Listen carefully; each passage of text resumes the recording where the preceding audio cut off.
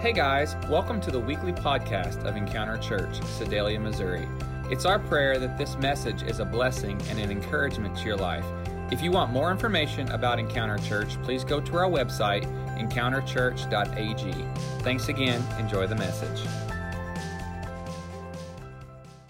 Amen. I'll tell you what, I am so excited about today. I'm excited about what God is doing here at Encounter Church. I believe that this weekend, as we venture into our community, have Family Fest here on the grounds, it's going to be a great time. But I want to take a moment before I jump into the Word of God to say thank you for each of you that are guests today. Thanks for those that are stopping by and checking things out this morning. Maybe you're watching online this morning. We are so appreciative that you've paused a moment in your social media surf to hang out with us for service. We'd love to see you in person real soon. Either campus, come hang out with us. But this morning, we're going to jump right back into the book of Romans. We've been processing through over the last 15 weeks, and it's hard to believe that we've got 3 Sundays left after today in this series. But we're processing through the book of Romans. We're finding out what is Paul saying to us in the Word of God, in the book of Romans, and how does that apply to our lives in 2021.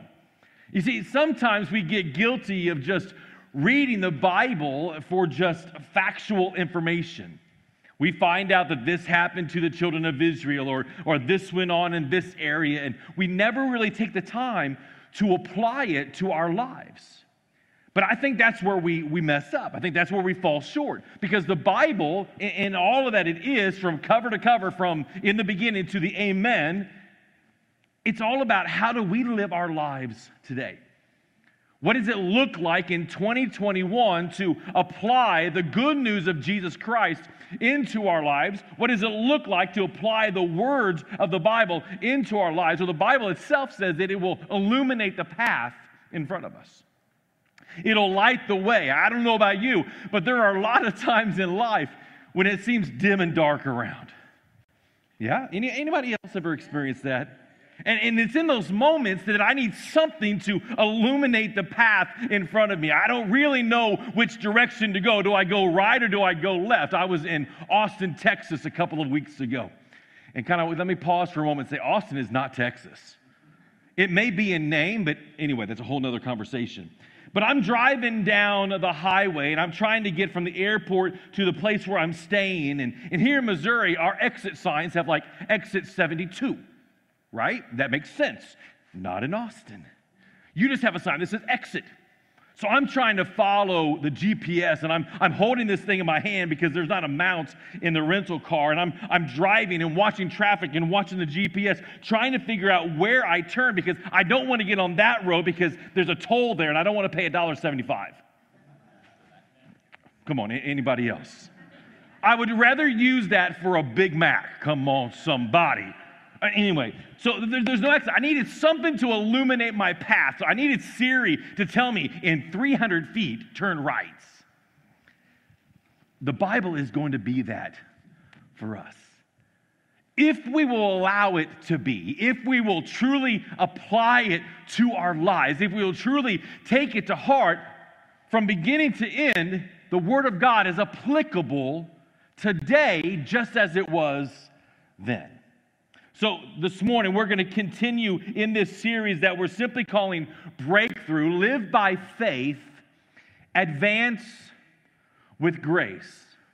We're in the final stretch of all of this, the last little leg or last chunk of the book of Romans. And in this final section, Paul begins to give us some practical application to everything he said in the first few sections of this book.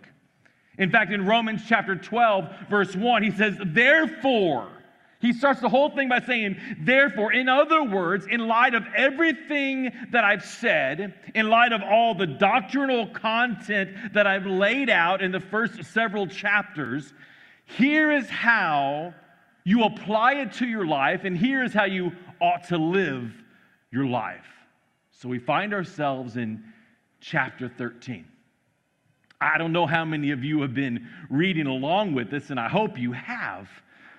But in chapter 13, it appears that Paul kind of has two different topics going on. Did you notice that as you were reading? It's like, okay, how are we going to address this? There's two different things. He's talking about the government. He's talking about love and our association with both of those. So what does that look like? And as I began to really read and reread and process chapter 13, I discovered it's not really two different topics.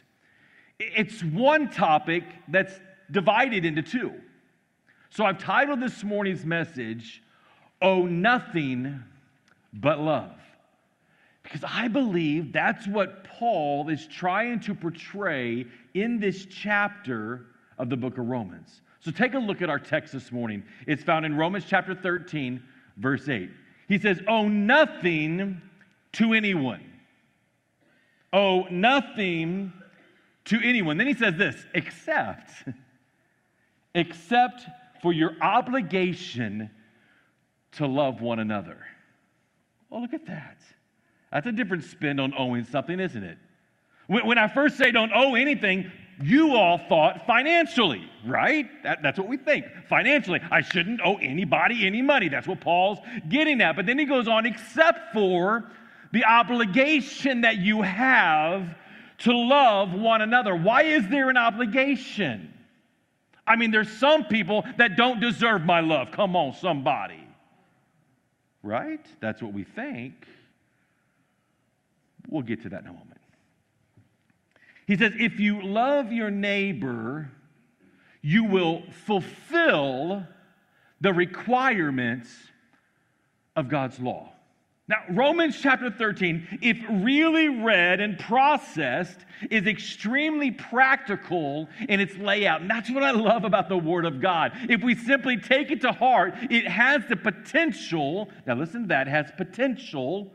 It's not automatically going to do this. We have some work to do. But it has the potential to change our lives, to reshape us, to reform us into what God has us to be. Now remember, chapter 12, verse 2.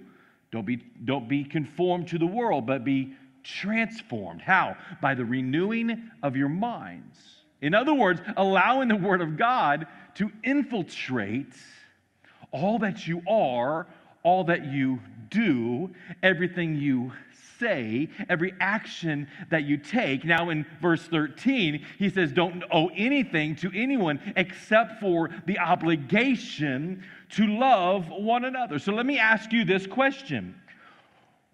What are you doing with the life that God has given you? What are you doing with your day in and day out life? Now, I'm not talking about where do you work. I'm not talking about where do you live or where do you shop. I'm not talking about those things, but spiritually speaking, what are you doing with your life? Are you making an impact for the kingdom of God? More specifically, are there more people going to heaven now because of you than there were before you existed? Come on, think about that. Are there more people going to heaven now because of the life that you live as a result of what you do?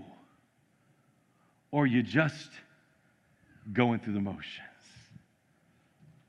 Are you just meandering through life? Well, some of you are saying to yourself right now, well, Pastor, does that really matter? I can't make any difference.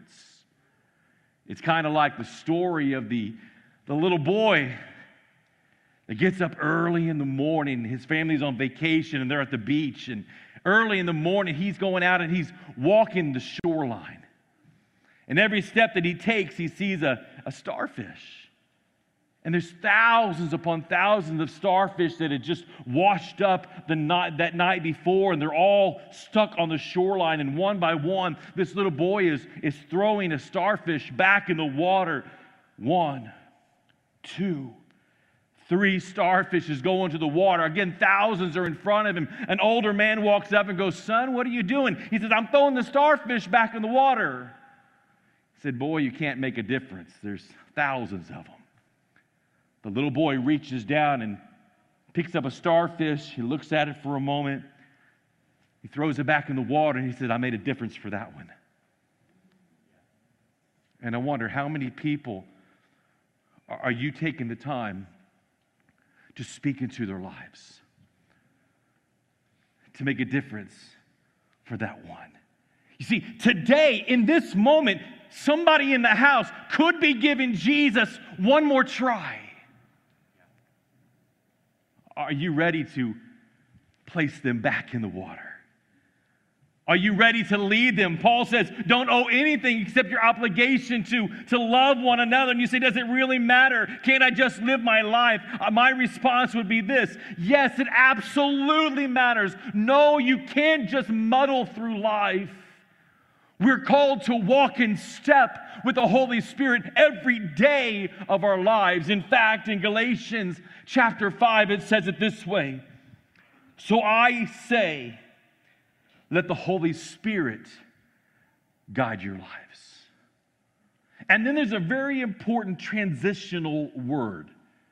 You see, in grammar, in writing, there's transitional words, and you've got to really pay attention to them because they're going to lead you where we're going, or they're going to remind you of where we've been. But in this moment, it creates a cause and effect moment. He says, let the Holy Spirit guide your lives. That's the cause. Then, there's a transition. You won't be doing what your sinful nature craves. Did you see the cause and effect? If we will allow the Holy Spirit to lead our lives, if we will allow the Holy Spirit to be in the driver's seat, for too many years, Christians have said things like this: well, Jesus is my co-pilot. There's your problem. Get out of the driver's seat. Let Jesus in the driver's seat. You go to the passenger seat. He's not your co-pilot. He's your pilot. Let the Holy Spirit guide your life. Let the Holy Spirit take the lead in your life. Then the response, the effect is going to be this: you won't be doing what your sinful nature craves. You see, we're called to give God the very best of every aspect of our lives. The problem is we can't do it on our own. I know I can't. The moment I stop allowing the Holy Spirit to take the lead, the moment I stop allowing the Holy Spirit to be in the driver's seat and I try to do it myself, it's kind of like when I was in Austin. If I would have turned off the GPS, I'd still be there today. I'm just telling you. Homie's got no sense of direction. I need somebody in this moment. I need the Holy Spirit to lead my life so that I can do what the Holy Spirit desires. So this morning, I want to look Romans chapter 13. What does it mean when he says, oh, nothing but love? I want to encourage you to take really good notes. You can find those, the paper copies in the back for old school folks like myself. You can go online to the app or to the YouVersion Bible app, and you can find the electronic version. But take really good notes this morning. 3 directives, 3 things we must do in living this life with Christ. 3 things that we've been called by God to do. Directive number 1 is this: learn to submit to authority. Now listen, this is so counter what our culture would say. Right now, culture says, rise up against all authority. Call out all authority. Film everything, post it on social media, make the authority look like a fool.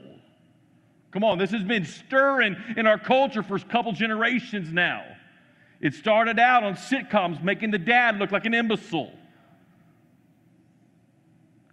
We're seeing this all the time, but the Bible clearly tells us that we've got to submit to the authority that's been placed in front of us. In fact, in Romans chapter 13, verse 1 and 2, right out of the gate, Paul says, everyone.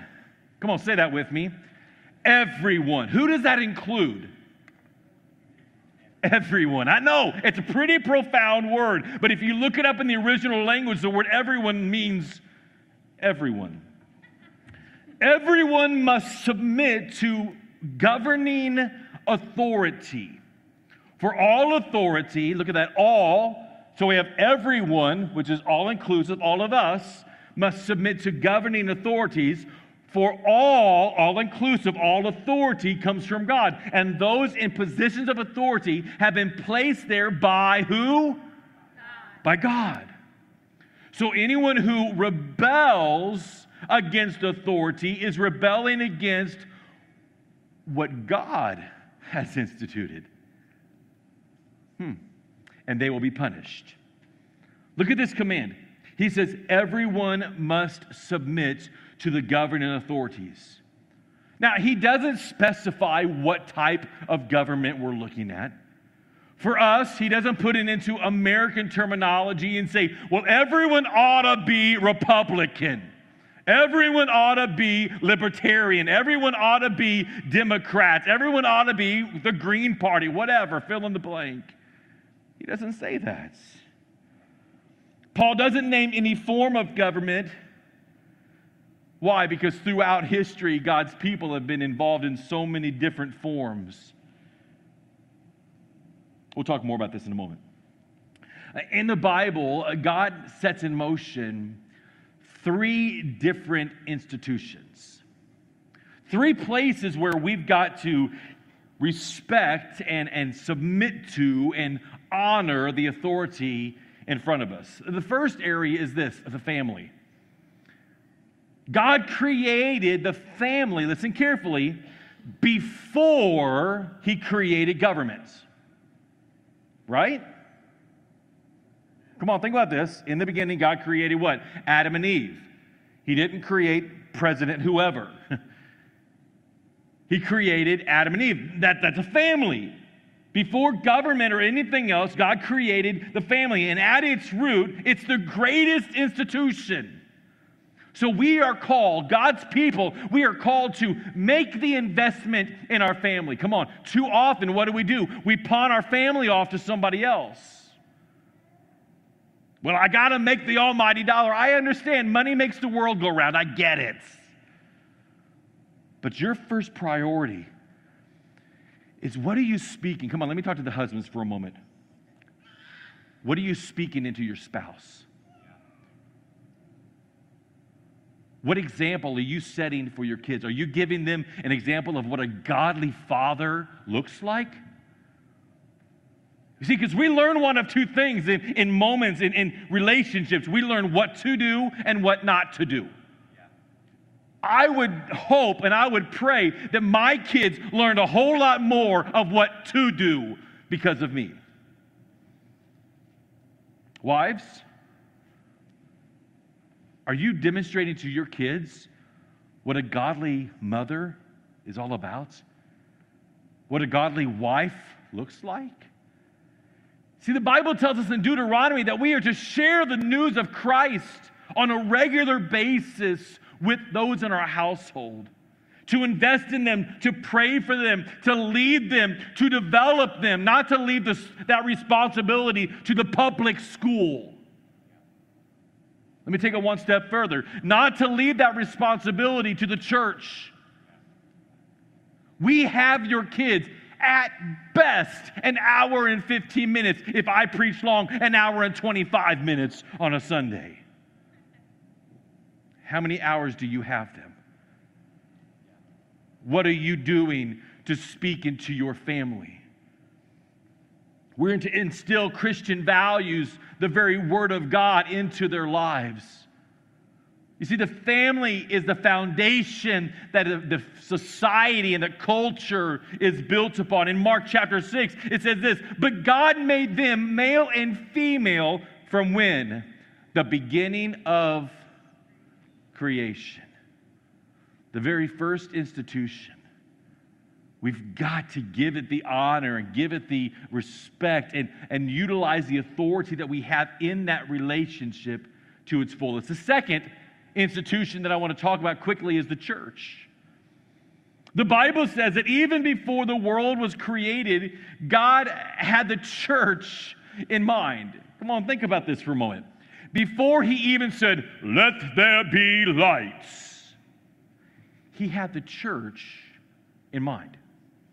We are called the church. And by the way, We are the church.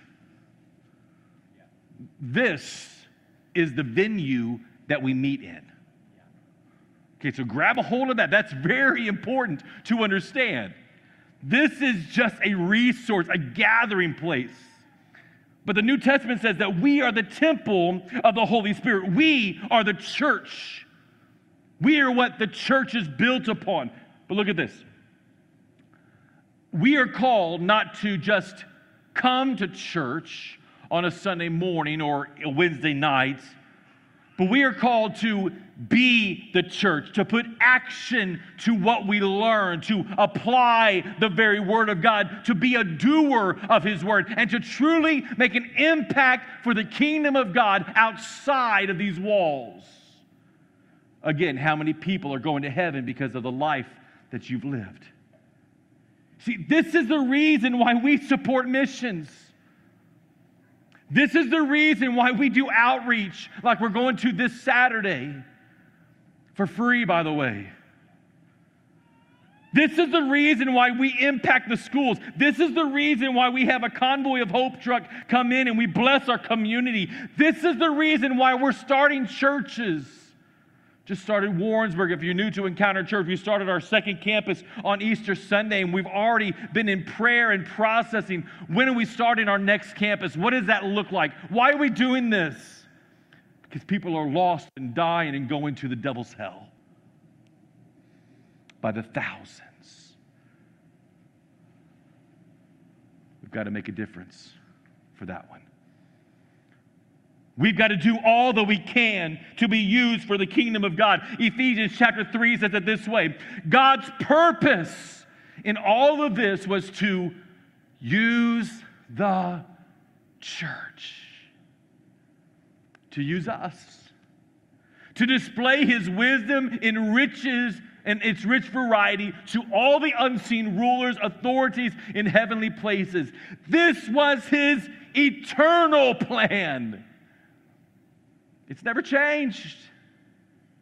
I'm sure let me just be completely transparent real quick. If I was God, there would have been some moments throughout history that I would have looked around heaven and gone, do we have a second choice? Because the church isn't representing me well. Right? Right?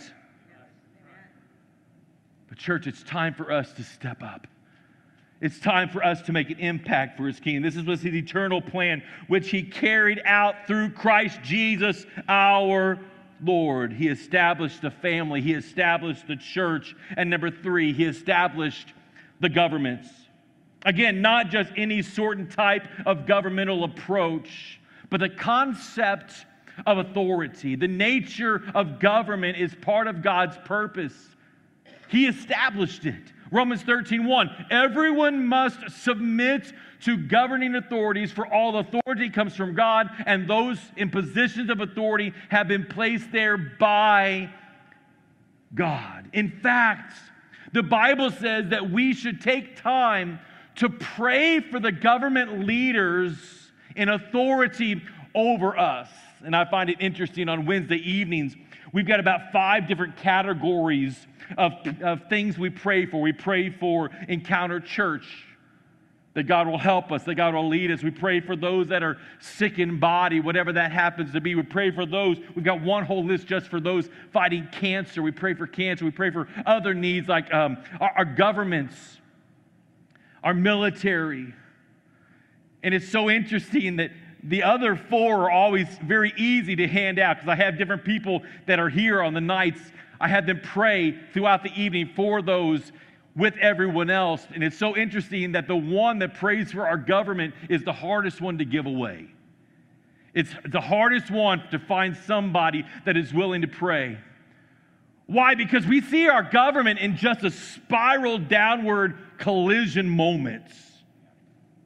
Maybe you think our government's the greatest in the world, and that's just you. That's fine.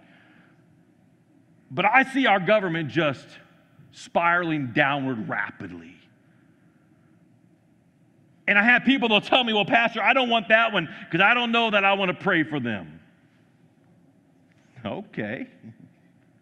But the Bible says clearly That we're to pray for those in authority over us, the political leaders that are over us, regardless whether we agree with them or not.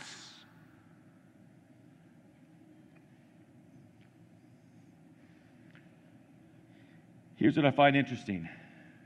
This is a command from the Word of God. In fact, he says, if you don't do this, there's a second thing we've got to consider. In fact, there's a consequence. We talked a moment ago about cause and effect.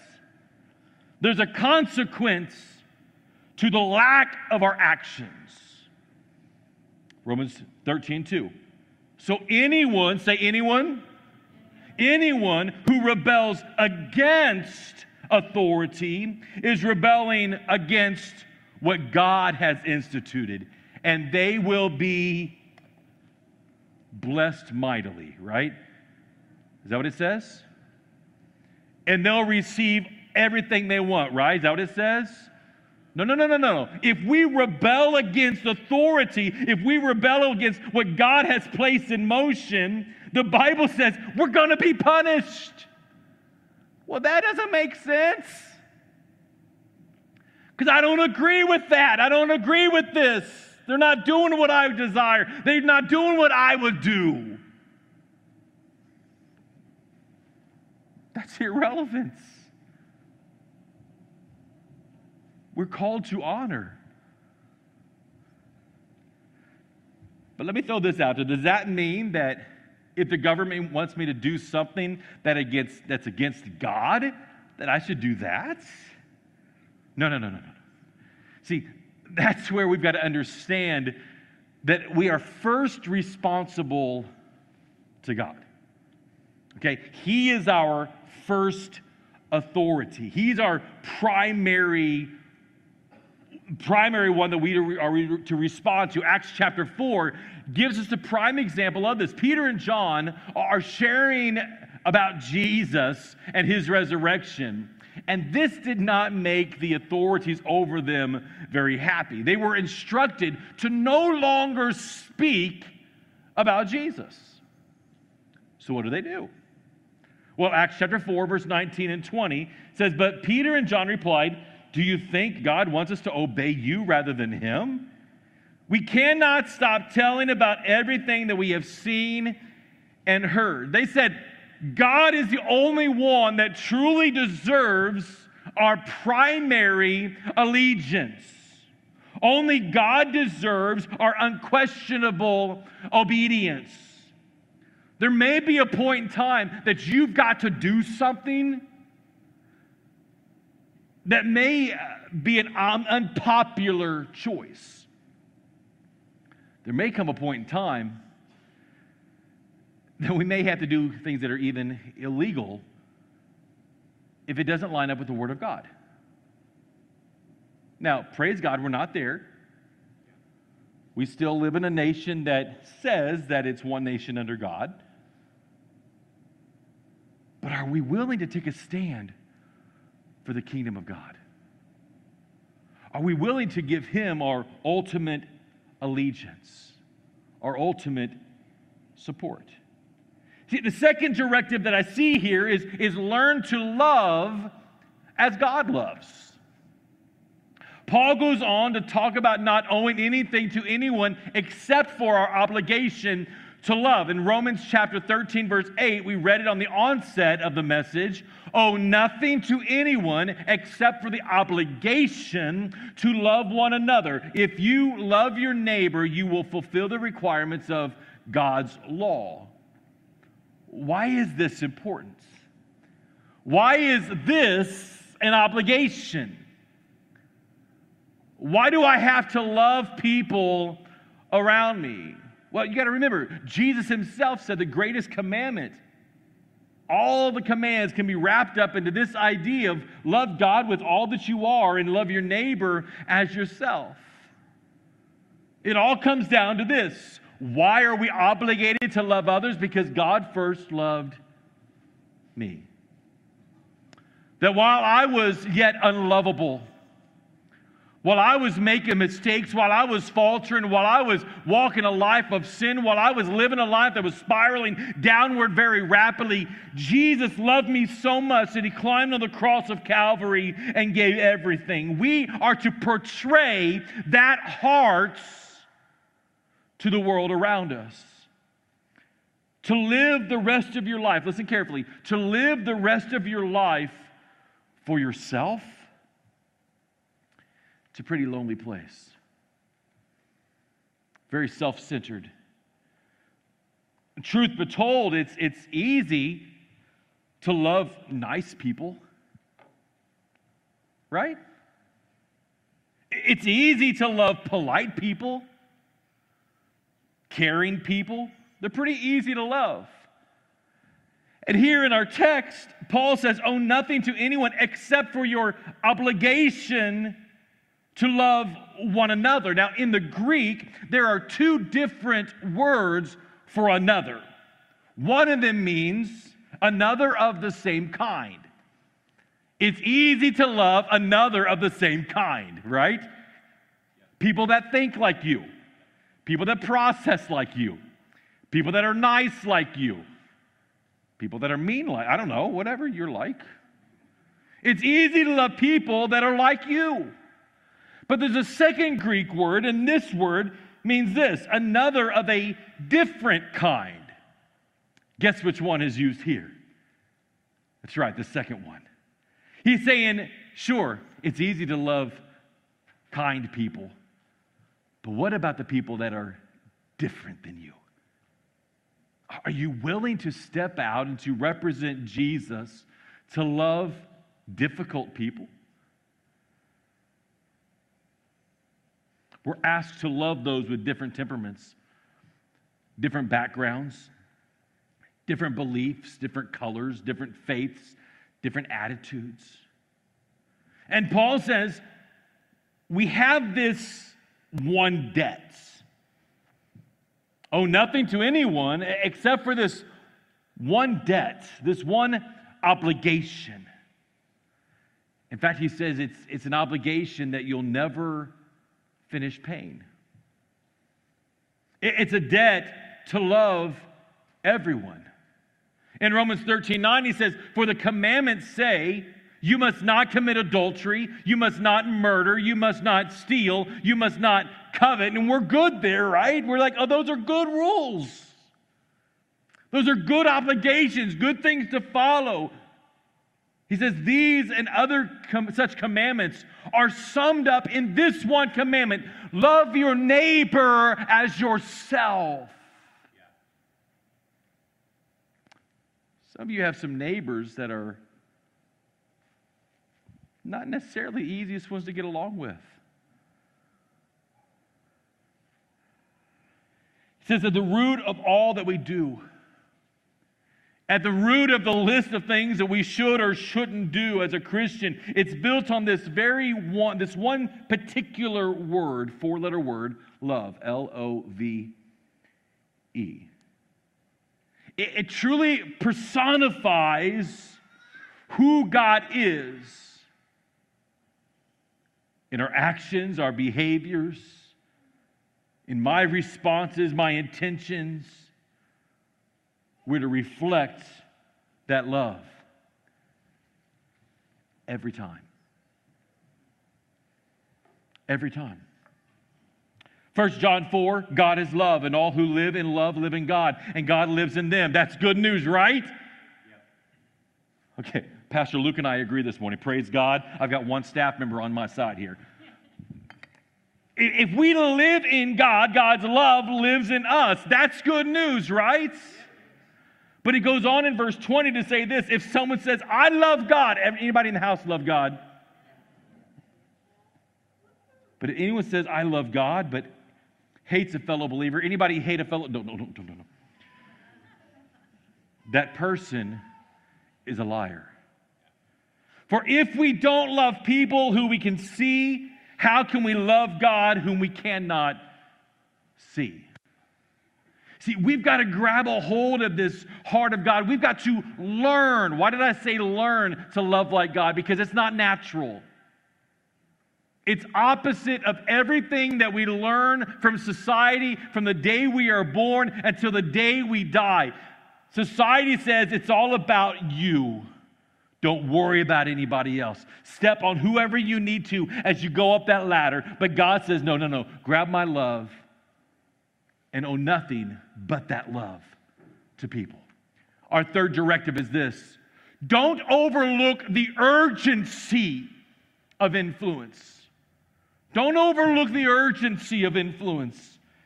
Verse 11, he says, this is all the more urgent. If I can get a musician up this morning. This is all the more urgent, for you know how late it is. Time is running out. He's not talking about the hour of the day. He's not saying, man, it's 9:30. It's almost bedtime. I just showed my age there, didn't I? He's not saying the time is running out, that the moon is rising, the sun has dissipated, and it's time to go to bed. No. He's saying the time on our earth, the time on this planet is almost done. The coming back of the Lord Jesus Christ is right around the corner. And I wonder how many people are going to heaven because of you. This is all the more urgent. For you know how late it is. Time is running out. Wake up! For our salvation is nearer now than when we first believed. He says this command to love those around us, it's not only important, it's vital. It's urgent. Our response is needed. Why? Because people are dying without Jesus. Society outside these walls, they're looking for love. And they're missing the mark. Now, more than ever before, don't become inactive in your relationship with Christ. There's nothing worse than a spiritually lethargic Christian. Just kind of sit back and coast. No, it's time to step up. It's time to wake up. To come out of our slumber, to come out of our sleep. If you want to make your life count for anything at all, look for the opportunity. Look for the moments. Become alert in your relationship with Jesus. Don't procrastinate. See, procrastination is one of the biggest enemies of the Christian. We say, well, one of these days, I'll get serious about Jesus. One of these days, I'll tell my friends about Jesus. One of these days, I'll get involved in church. Well, guess what? One of these days, you'll be dead. And you've missed the opportunity. I know that's blunt. But as I was preparing this morning, that wasn't in my notes, but as I was preparing this morning and I began to look through all of this and I'm processing through it, God laid that up on my heart, the urgency. We're not promised another moment. We're not promised another day.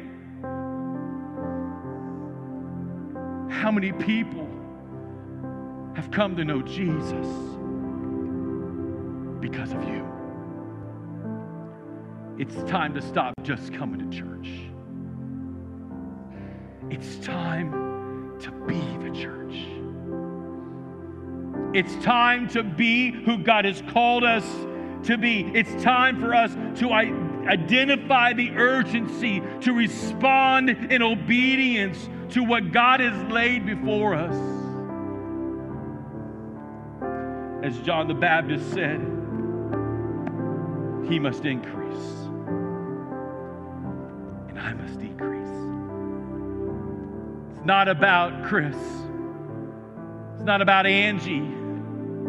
It's not about Joe or Luke or anybody else in this room. It's all about Jesus. And I wonder, what are you doing with the life that He's given you? What difference are you making for the kingdom of God? Oh, nothing but love.